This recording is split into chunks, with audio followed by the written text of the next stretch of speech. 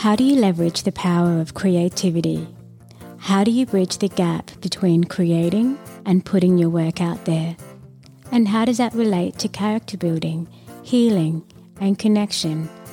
Join me on this journey to find out how creative thinking can help you move through challenges in life so you can confidently take up your space in the world. I'm Ginevra, and you're listening to Better Loud Than Too Late. The thing about grief is that there's so much of it in our lives. We don't even always recognize that there's things that we're grieving about, So throughout our life, we have a lot of losses, that might be loss of a relationship, loss of a job, loss of a house, loss of a child, loss of our memory, loss of our independence, all kinds of things. And loss involves grief. So grief from one event in our life can sometimes come back at another time in our life when we go through a different grief event. And, sometimes we don't even really realize it because our brains are so complex and our hearts and souls are so complex, and grief is such a complex thing too. Riding high amongst the waves, I can feel like I have a soul that has been saved. I can see the light coming through the clouds in rays. I gotta say it now, better loud than too late. Today I'm chatting to my close friend Briget Kelly, who left a public service job to build her business as an end-of-life doula. I'm going to talk about you as if you're not here. That's okay. What I like about her business journey so far is that it's a gentle one, and she's growing her business with her own pacing, and from what I understand, she's learning a lot about herself in that process. Briget is all for helping people through their fears around death, and I think our friendship has even helped me from that point of view. And I've never been a fan of talking about death in detail, and I think there's been a shift since I met Briget. So we're going to explore that and a lot more. So hi, Briget. Hi, Jen. Thanks for having me here. Thanks for being here. So let's start with, what is an end-of-life doula exactly, and what led you to consider becoming one? Sure.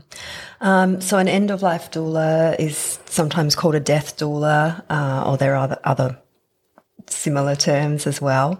Doula means to be of service, and so an end-of-life doula supports people at the end of life.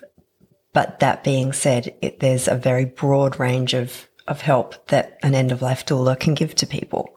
So that might be just helping somebody prepare an advance care directive and their will and some of those more legal documents. For other people, it might be going through their end of life if they have a terminal illness or something like that, and being with them right up until the end, and perhaps even supporting family and friends after they've died with bereavement as well. It depends what people want and what resources they already have. And part of an end-of-life doula's role is just to be that extra pair of hands to support that person with what they want and need, and to help them have more choice and control over their end of life. And so with your experiences so far, is the role like what you expected? Yeah, well, you mentioned that I've started my business gently, and so I haven't had a lot of experience as yet with people at the end of life. I've certainly done training and have had lots of conversations with people, and doing some of those other roles of an end-of-life doula, which is things like education and awareness, and building what we call death literacy, which is just helping people to become more comfortable with talking about death and dying. Death literacy. Yeah. Wow. Okay. Yep. So I haven't journeyed, for want of a better term, with many people when they're actually dying. Is that something you want to do more of? So what do you want to delve into? Look, I think there's so many different experiences that you can have with people at the end of life. And because people's needs are so varied and different, I'm open to whatever comes along for me. So I do have some personal experience with people at the end of life, and that's partly what brought me to become an end-of-life doula, which I just realised was one of your first questions. Yeah. So I feel comfortable being in that space, even if I haven't actually had the direct experience of being there when somebody's actually died or had some particular experience that I haven't experienced myself. I think with what you've chosen to do, being comfortable in that space is key. I agree. Yeah. It's not for everybody. So you and I are big music fans, and yesterday there was the death of Tina Turner. Yep. And I was just doing some reading, and apparently because of her kidney issues, she was ready to be involved with an assisted suicide group called Exit. And naturally I thought of you, because you're the only person I know of that's had direct experience with voluntary assisted dying. Yeah. And I know there's different names for that process. So are there any distinct differences between? Yeah. So in different countries around the world where there is this kind of opportunity for some people to end their life on their terms, there are different names for it in different countries. And a lot of that really comes down to the legislation that is behind that ability to end people's lives. And also, I think from what I understand, the extent of involvement from the medical community as well. And that's why there's different terminologies between different countries.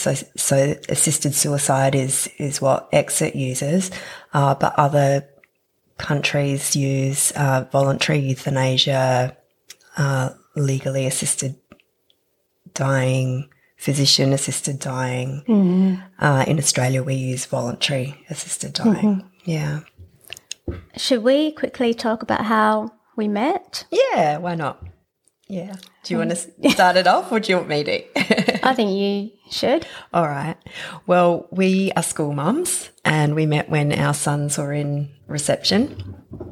And, the first meeting that I remember with Jen is we were walking back to our cars after doing the school drop-off. And at the time I was going through chemo because I've had cancer before. And I was wearing a beanie or a scarf. I'm not quite sure what it was. Jen might remember. She's more of a You're fashionista. all in white. All in white. Yep.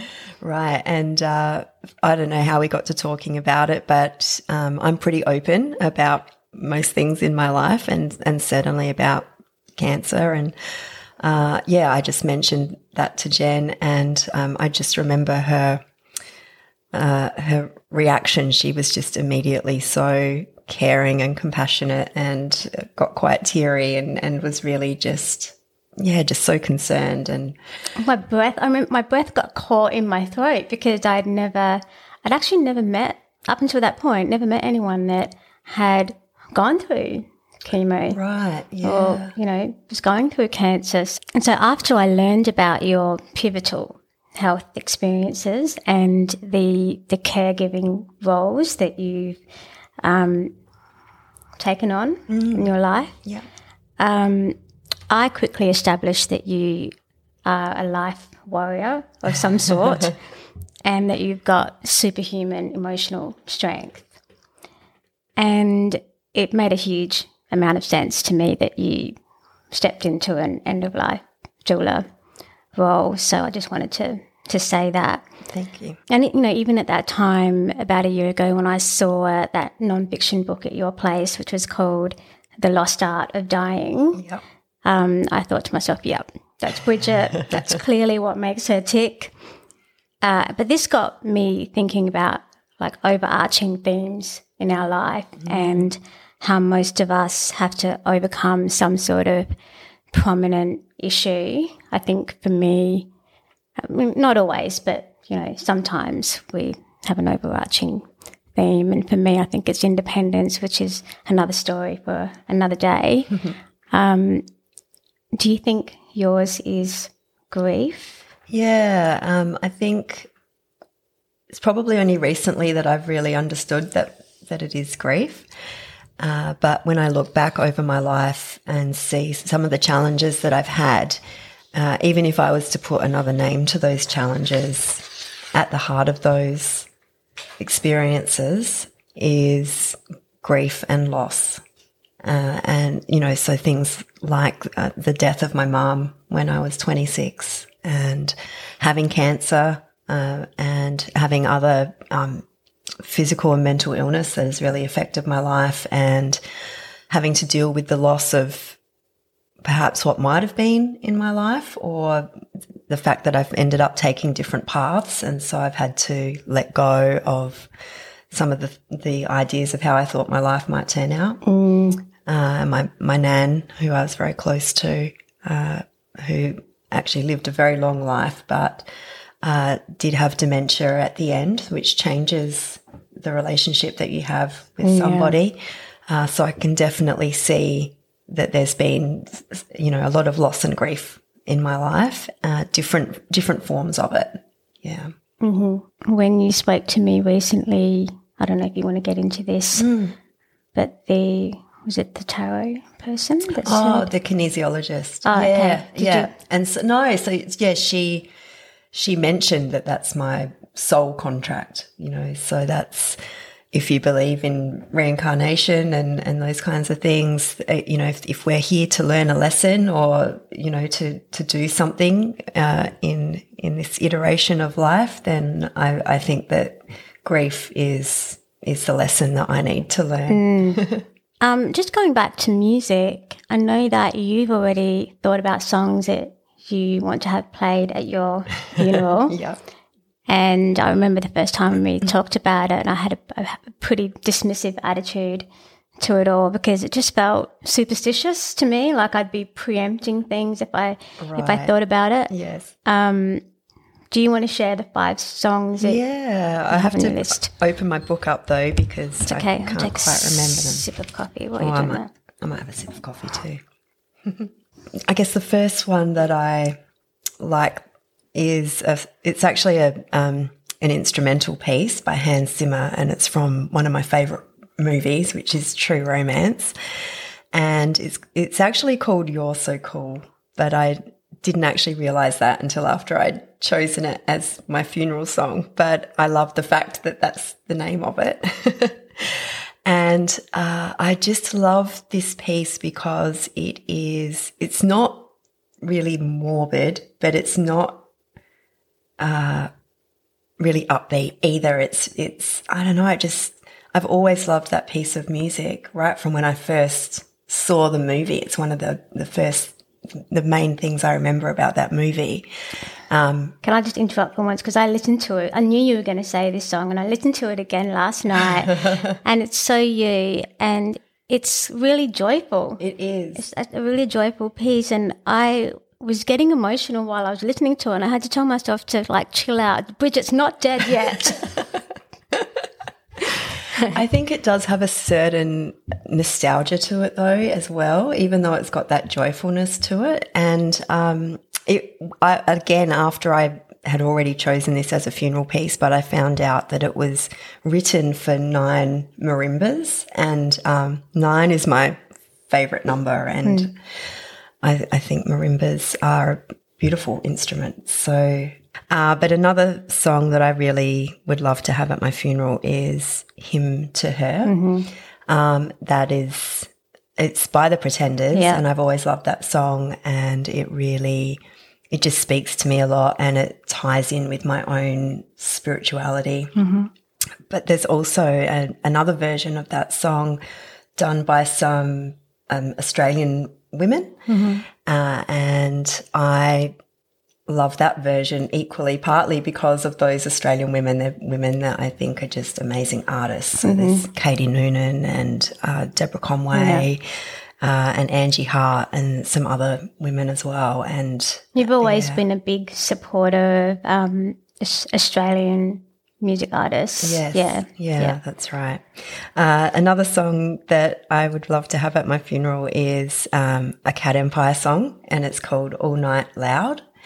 And it's all about, you know, them being musicians and playing all night loud, and you know, the relationship with the crowd and with the band. But I just see it as a metaphor for life. And I just would love to have that at the end of my funeral. But look, there's a few others here that I don't know if I would have them at my funeral, but they're on the list just in case. One's called On the Radio by Regina Spektor. The other one is Forever Young by Youth Group. Or there's a few people have done Forever Young, but I like the Youth Group version. And a song called Meet Me in the Middle of the Air by Paul Kelly. It's got very religious Christian overtones. It's actually got words from, I think they're probably from Psalms. I certainly recognise them from my Catholic upbringing. And so actually that kind of goes against what I would ordinarily like, but I've heard that song done live as well. That's where I first heard that song, and it was just, so moving. And every time I hear a different version of it, it's very artistic, and it's quite powerful, even though it's quite simple. I'm going to put the songs in the show notes for people to, if they want to look them up, then they can. I still can't bring myself to seriously think about songs I would have, but there's probably going to be a Pearl Jam or an Elvis song in there. But I can tell you what I won't be having, and that's, the English version is Time to Say Goodbye. The Italian version is, do I say in my European pronunciation, Conte Partirò by Andrea Bocelli. Conte Partirò. That's how I would say it. Do you know the song? I know the song, yes, yeah. Although I only just understood what the words actually meant. I've heard it played at funerals, but I never actually knew what the words were until I looked it up. It is the song, like within my Italian community, you know, every funeral I've been to, that song gets played. And the first time I heard it was at my grandfather's funeral, and it was, to me, it just spelt death. And for a while, I couldn't hear it because all I could picture was the lowering of the casket. And then I listened to it again this morning, and I can almost, like, you can see these black clouds in human form coming to, like, accentuate the grief and sadness in people. That's what I get out of the song. Yeah. But yeah, I think I just wanted to talk about that because thanks to you, I've realised that we don't have to choose these extremely solemn, sad songs that, you know, that are designed to keep us in that misery. Yeah. You know? Yeah. So, well, I think there's a few things with that, Jen, because now that I've read the words to that song, even though it is a solemn and sad song, and I completely understand how you feel when you hear it, the words are quite, I don't know if hopeful is the right word, but, you know, it's really about being together in spirit even after somebody's died. And so that's really quite beautiful and quite a lovely sentiment.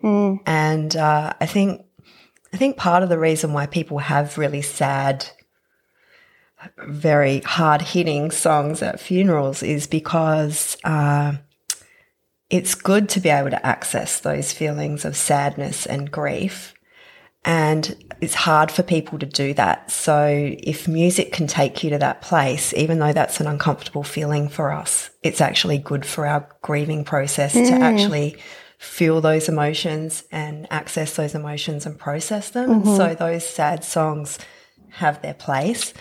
But for me, I also feel like for a funeral is not only a way to really help the grieving process, but definitely a celebration of a person's life.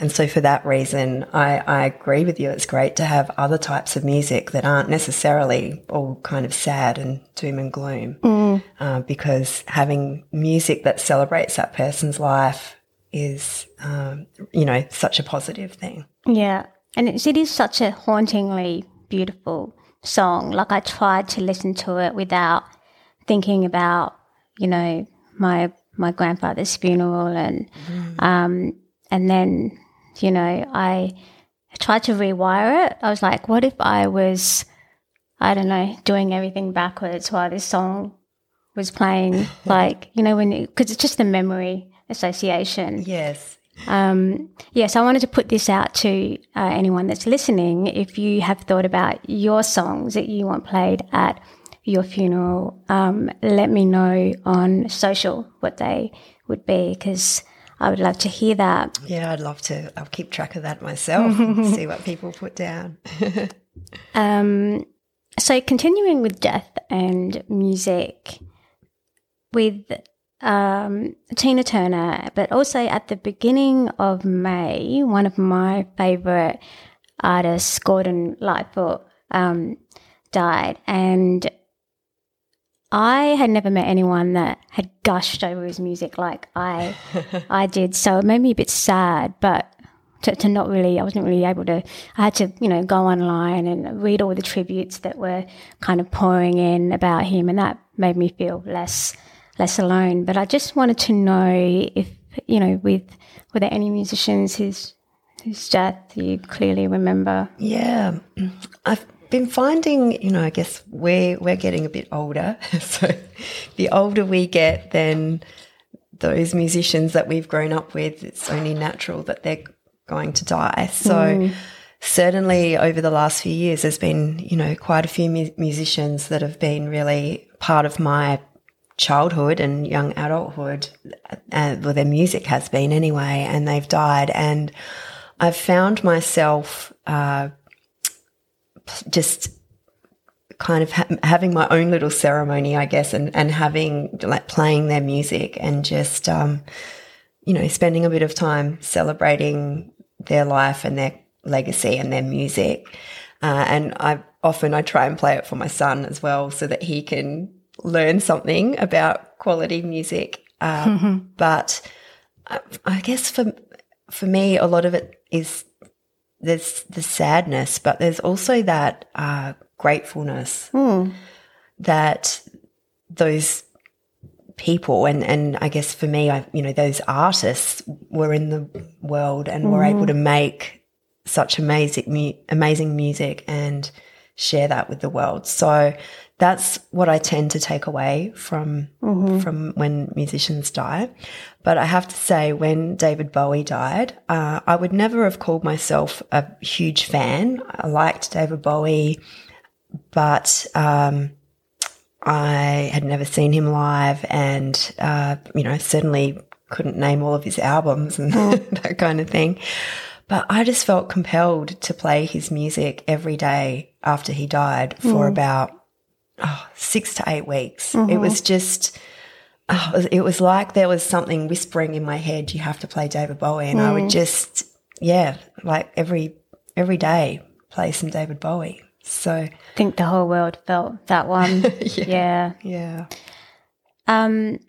So I just wanted to mention this as well, because we've tried to make this interview happen before. Yeah. And I had felt like our past efforts just weren't really us, and more my issue. I just wasn't myself during the interview. And so we're here again today, and I wanted to say that you've been pretty instrumental in my startup phase as a podcast host, as I try to feel around for what my style is, and I just wanted to thank you for that, first of all. But one of the reasons that I felt like I couldn't make the interview work before was because I was trying too hard to make the death theme fit into this show with its premise of, creativity. And then recently you gave me the reminder that death is like constantly explored in art form. And I mean, I can't name any artists that haven't touched on death in one way or another. So first of all, it amused me that I couldn't think of that before. But with that in mind, let's move on to books. Yeah. Which is my jam because I'm a writer, and you gave me a list of books that you've read recently that touch on death. Yeah. I've got that list here. What did you want to? Do you want me to say your list? Yeah, or? you say it while I have a coffee. Okay. Yep. Just want to take a moment to talk about how much I love coffee. If you listened to the trailer, then my coffee fixation was pretty obvious. I'm pumped to have Cecilia Coffee sponsoring the show. I'm always happily caffeinated, thanks to these guys. I personally love and drink their organic Fort blend. They also have organic decaf as well, if you need to ease up on your caffeine intake. Their coffee is freshly and locally roasted here in Adelaide, South Australia, and you can check out their range by going to ceciliacoffee.com.au. That's SICILIA. Use coupon or discount code LOUD10 at checkout to enjoy 10% off your first order. LOUD10, as in LOUD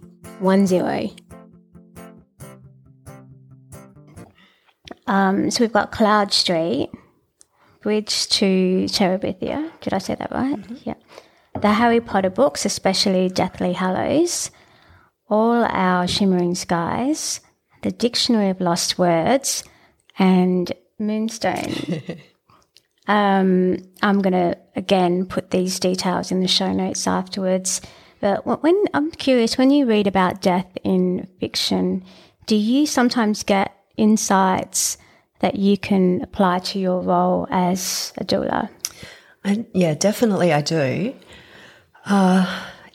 In some ways it's perhaps quite subtle, but I still think it's really relevant. I find now when I'm reading, or even if I'm reading lyrics or, other forms of art as well, when I see death, I view it in a slightly different way. So sometimes it's that I can really relate to it, and so when I'm seeing it in that art form, particularly literature, I'm really, I guess it's helping me to process my own grief and my own experiences, and to consolidate those experiences a bit more, or to feel into them a little bit more. And there's then those other experiences that I read about that I haven't experienced in my life.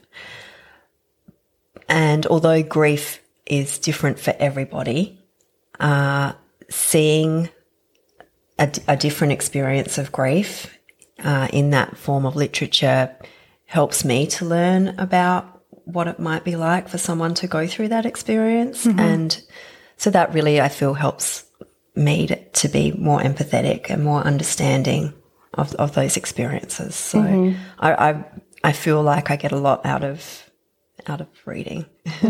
Yeah.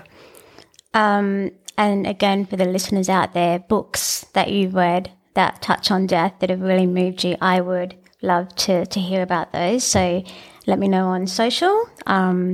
Back to your list. Moonstone sounds interesting. Who wrote that? Well, Moonstone's a book by a new up-and-coming author by the name of Ginevra Siciliano. Thank you for reading it, by the way. It was my pleasure. I started reading it and I couldn't stop, and I was actually surprised at the not the amount of death, but that there were some elements of death that I wasn't expecting from Jen. Yeah, and it was really surprising to hear you say that, because you'd always given me shit about never wanting to talk about death. maybe it was just easier for me to explore through characters. Okay, enough about me. Your business is called Rhiannon Service. Yeah. Tell us the significance of that name, and why didn't you call your business your own name? Well, I've never had a business before. It's a very new thing for me to be a sole trader. And as much as I very much feel like my business is about me and about my human experience and about me guiding other people with my human experience. So I just thought, well, I'll just wait and the name will come to me. And so much of the development of my business has been intuitive, and that's come to me through various means, through just thoughts that I have and meditation and cards and crystals and kinesiology sessions and, coincidences and all kinds of things. And one of those things was I was guided to do some goddess guidance oracle cards, which I've never had. I'd had in my house for about 2 years, but I'd never actually used before. But I just felt this strong need one day to get these cards out and have a bit of a play with them. And in doing that, I pulled out several cards, and every goddess that I pulled out had a message to me that really just resonated with me. And in the end, I pulled out 9 cards. I mentioned before, 9's my favourite number. And I just had this strong feeling that even though every card I pulled out had real significance, that the number 9 card was going to be the most important card. And when I pulled out the number 9 card, it was Rhiannon. I'll hold it up for you. The book has a little thing about the goddess, and there was just this sentence that was just so relevant to what I wanted to do about Rhiannon. It says, "She lovingly carries souls from earth to the afterlife plane upon her trusty white horse, helping them adjust to the transition of life after death." And it was perfect. And I just felt like my name had to have something to do with Rhiannon. And the fact that doula means service, to be of service, I thought that Rhiannon's service was a really... So it came together. Yeah. So you are someone that carefully and deeply considers the significance of things, like everything. And let's take your son's, his beautiful artwork that you used for your business card. Yeah.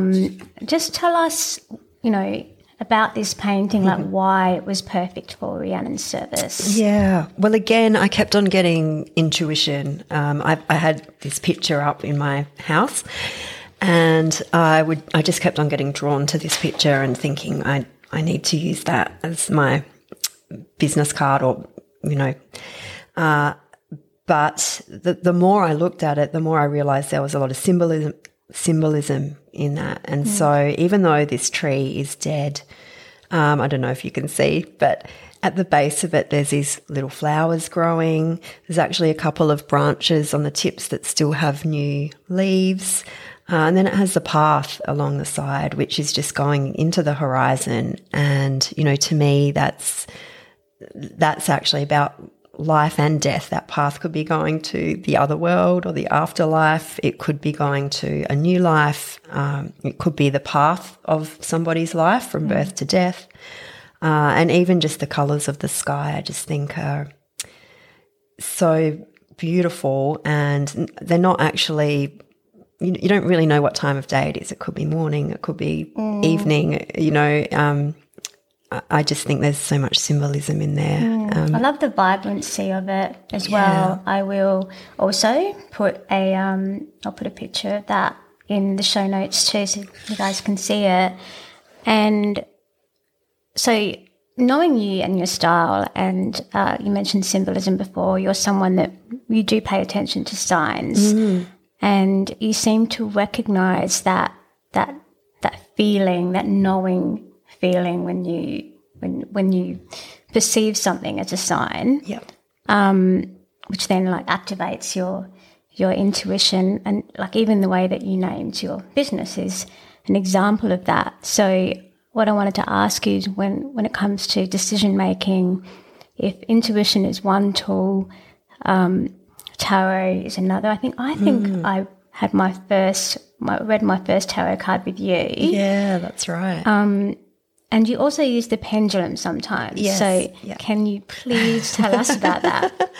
A few years ago, I started to use the pendulum. I again, like the goddess cards, actually, I'd had it sitting there for a couple of years, but I hadn't actually used it. And I actually started using it for a very specific thing, which was related to some dietary kinds of things. But once I started becoming more familiar with using it, then I started using it for other things as well. And like all of these tools, I take them all with a grain of salt. I believe that my intuition is what's most important, not these tools. But they do just help to reinforce. Yeah. Sometimes can look at something from a slightly different perspective, or make me think about something that I haven't maybe considered in that decision. I find the pendulum quite useful at times. Yeah. I've only had one pendulum experience, and it wasn't a positive one like yours have been. Mine was actually really scary, and I was in primary school, and my cousin and I we were being silly. Like, we were just asking it a bunch of silly questions, and we were laughing about it, and so we weren't really being respectful of the process. And I still remember the way the pendulum just swung out of control in her hand, and I knew that she wasn't orchestrating it, and we put that shit away. And we were like, thank you, pendulum. We are now done for life. So I, admire that you were able to use it in more controlled conditions. But, yeah, it wasn't for me. Yeah, I understand that, because I had a similar experience also when I was young with the Ouija board. And it really scared me too. So, I think you need to use what's comfortable. Yeah. So the philosophical phrase memento mori, it translates as remember death or remember you die, and it's a stoic thing. And I turn to it as a kind of strategy sometimes when I can't decide what I need to get done in my business or other parts of my life. And I was wondering what your thoughts were, like whether you used it for anchoring, I guess. But then I realised in your line of work, most of the time you're coming into contact with people that are already facing death, and they don't really need more anchoring. They're kind of already there. And are you helping them move through that stuck, fearful stage? Yeah, well, there's a few things in there, Jen. I think not everybody who is at the end of life is necessarily stuck in their acceptance of death and dying or their grief. Certainly some people do get stuck, and there's a lot of different ways that people might get unstuck, but ultimately it's that individual person's journey, and I can only guide them so much. Or I would say the end-of-life doula's role is to really empower people to try to work through that. And in terms of the memento mori, I can't say I know what it is you're talking about, but I can't say it's something I've used myself, really. But that concept of knowing that you're going to die, I'm certainly familiar with that. But I think for someone with the experience that I've had, where you've actually had to face death at a younger age, I've had that memento mori moment, and then I've kind of worked past it. And so are you saying that you've never really needed it? It's not that I've never needed it. I think it's just that I've worked through that, and now I've gone to a different place. Mm-hmm. So when I had cancer the second time, I certainly had, a lot of thought and a grieving process of recognizing that I might not live a long life, and that, that I could die, really quite young. And I processed that in 4 days while I was actually in hospital, which doesn't sound like a long time, but it was it was an amazing I had time to myself to process it without interruption from visitors, and I didn't have people kind of telling me what to think, and I was actually, the more I think about it, 4 days on your own with zero is actually a long time. Yes. Think about it. Yeah, it was. Yeah. And especially because, in your hospital, there's really not much you can do. And actually, I was in a ward with other people, and there was this woman on my ward who was an older woman, and she'd been seriously injured, and, they didn't know if she was going to pull through. And we actually had some really amazing conversations over those 4 days. And they really had a big impact on me. And I really came out of that 4 days with a much better appreciation that I was going to die, and whether that was in a year or 20 years or whenever that was, that I could accept that and understand that. And I guess I evolved beyond that memento mori kind of concept. And my little mantra, I guess, became here for a good time, not a long time. This week you went to a death cafe. So personally, I wouldn't be caught dead there. Sorry, mum joke. But yeah, tell us what that was like. Yeah, I've been wanting to go to a death cafe for a good couple of years, and I haven't been able to get to it. So it was really fascinating for me, and I was so glad to be there.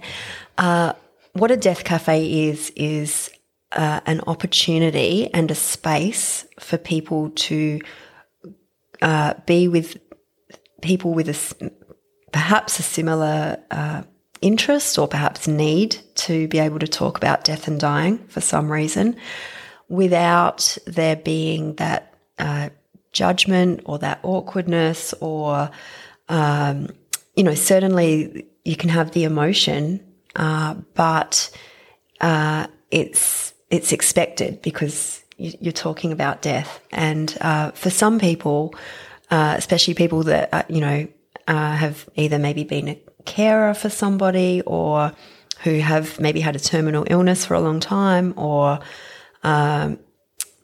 perhaps older people and just wanting to get ready for the end of life, because perhaps family members or friends have not been able to talk to them about death and dying for various reasons. A death cafe for those people in particular can be a really supportive place and safe place to just be able to talk about death and dying. And it's not only for people at the end of life. All kinds of people attend death cafes, and there was certainly a mix of ages and experience at the death cafe that I went to the other day. Were there like counsellors guiding the experience, or no? So there was a facilitator. There's not always a facilitator. Sometimes it's a bit more loose, but it's important, I guess, for me to mention it's not a grief counselling group. So it's different than a grief counselling group. It's not there to support people's grief and loss experience. It's more there to have a safe and open and welcoming space to be able to just discuss any issues that are related to death and dying. Okay. Yeah. You said before that when you spent that 4 days in hospital, you came to like an acceptance of death. Is it, you know, for some people, do they have to, like, even though you accept it in the moment, you know how they say healing is an up and down process? Does it come back? Like, once you accept, you know, does it? Yeah, definitely. So I think the best way for me to answer this question is by talking about the stages of grief, which some people might have heard about or read about in the past. And that concept's been around for, I remember it from when I was pretty young. And the person that people might know is Elizabeth Kubler-Ross. And she was the person that really identified and wrote a lot about the 5 stages of grief. And since then, there's been some additions and changes made to that. So now some people talk about 6 or 7 stages of grief. But it's important for people to understand that in these stages of grief, they're not sequential. It's not a linear thing at all. You don't move through one and then go to the next one. And then once you've done one, you know, you can go back to it. So really what these stages of grief are is that they're different ways of experiencing grief and processing and moving through grief, but they can come back, you know, in all different types of ways. And the thing about grief is that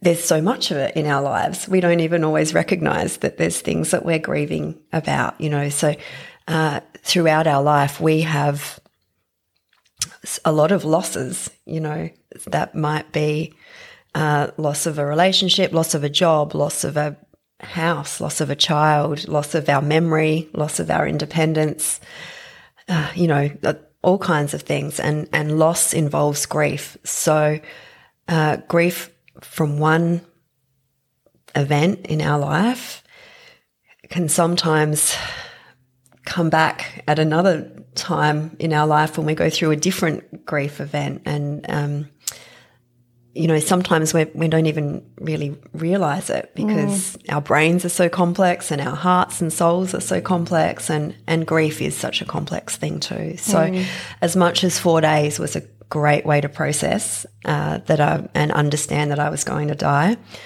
I'm sure if I get the news that I'm going to die, you know, sometime in the future, it's still going to hit me, and it's still going to require some processing and some anger and denial and bargaining and all those stages of grief that people experience. But I feel just very quickly, what are the? Can you name? So there's anger, denial, bargaining, acceptance. I always forget one, so that's the 5. But I guess for me, one of the when people talk about the 6 stages of grief, the kind of the new one to the 5 is meaning, and that's a big part of one of the other things I do in my business, which is my life story sessions program as well. And I think having meaning in our life is so important for our mental health. So. Yeah, I think. Just quickly tell us about your life story session. Yeah, so Life Story Sessions is a program that I've developed as a way to, well, it's to help people recognise and understand that they have had a meaningful life. And that is because having a meaningful life has been correlated with really good mental health outcomes. It's although, you know, I guess we're often feeling like we're on this quest for happiness. Meaning is probably a more relevant and deeper kind of thing to strive for in life. And if we can have meaning in our life, then, you know, we can have a better quality of life. And would you say that we feel the gratitude deeper when we have established that meaning, or not? Well, yeah, I think, you know, so I've designed my program to be offered to particularly people that are perhaps in a transitional phase in their life. So perhaps they're older and they have to leave their home and go into a nursing home, or they've had a fall or an illness and have to maybe make a life change. And when people, that's coming back to grief, because that's coming back to loss. So when people are dealing with grief and loss, sometimes you feel like you've lost a part of yourself, or you've lost a big part of your life. And what my life story program is really about people looking back over their life and recognizing that they've had a lot of meaning in their life, and that even though some of those things might be gone, there's still a great deal that can be taken out of that. And that just because the things are gone now, it doesn't mean that their life doesn't have meaning now. It's purposeful, another word that you could attribute to that? That's one of the my life story sessions goes into the different ways that we have meaning in our life, and having a purposeful life, or having purpose in your life, is one of the main parts of having of recognizing meaning in your life. Okay, great. Well, if you wanted to chat to Briget about her life story sessions or other offerings, you can send her a message on social. I'll put the links in the show notes as well. Sure. Also, if you wanted some resources around death and dying, I'm pretty sure Briget will have a few that she can share with you. I know she'll be an excellent help. And Briget, my beautiful friend, thank you for being here and for being in my life, and all the best with Rhiannon's service. Thank you, Jen, and thanks for being my friend and in my life too. Thank you again for listening. If you'd like to support the show, please leave a review or share it with a friend. If you'd like to support me as a writer, please check out my free newsletter where I share my creative nonfiction. Head to ginevra.substack.com. Until next time.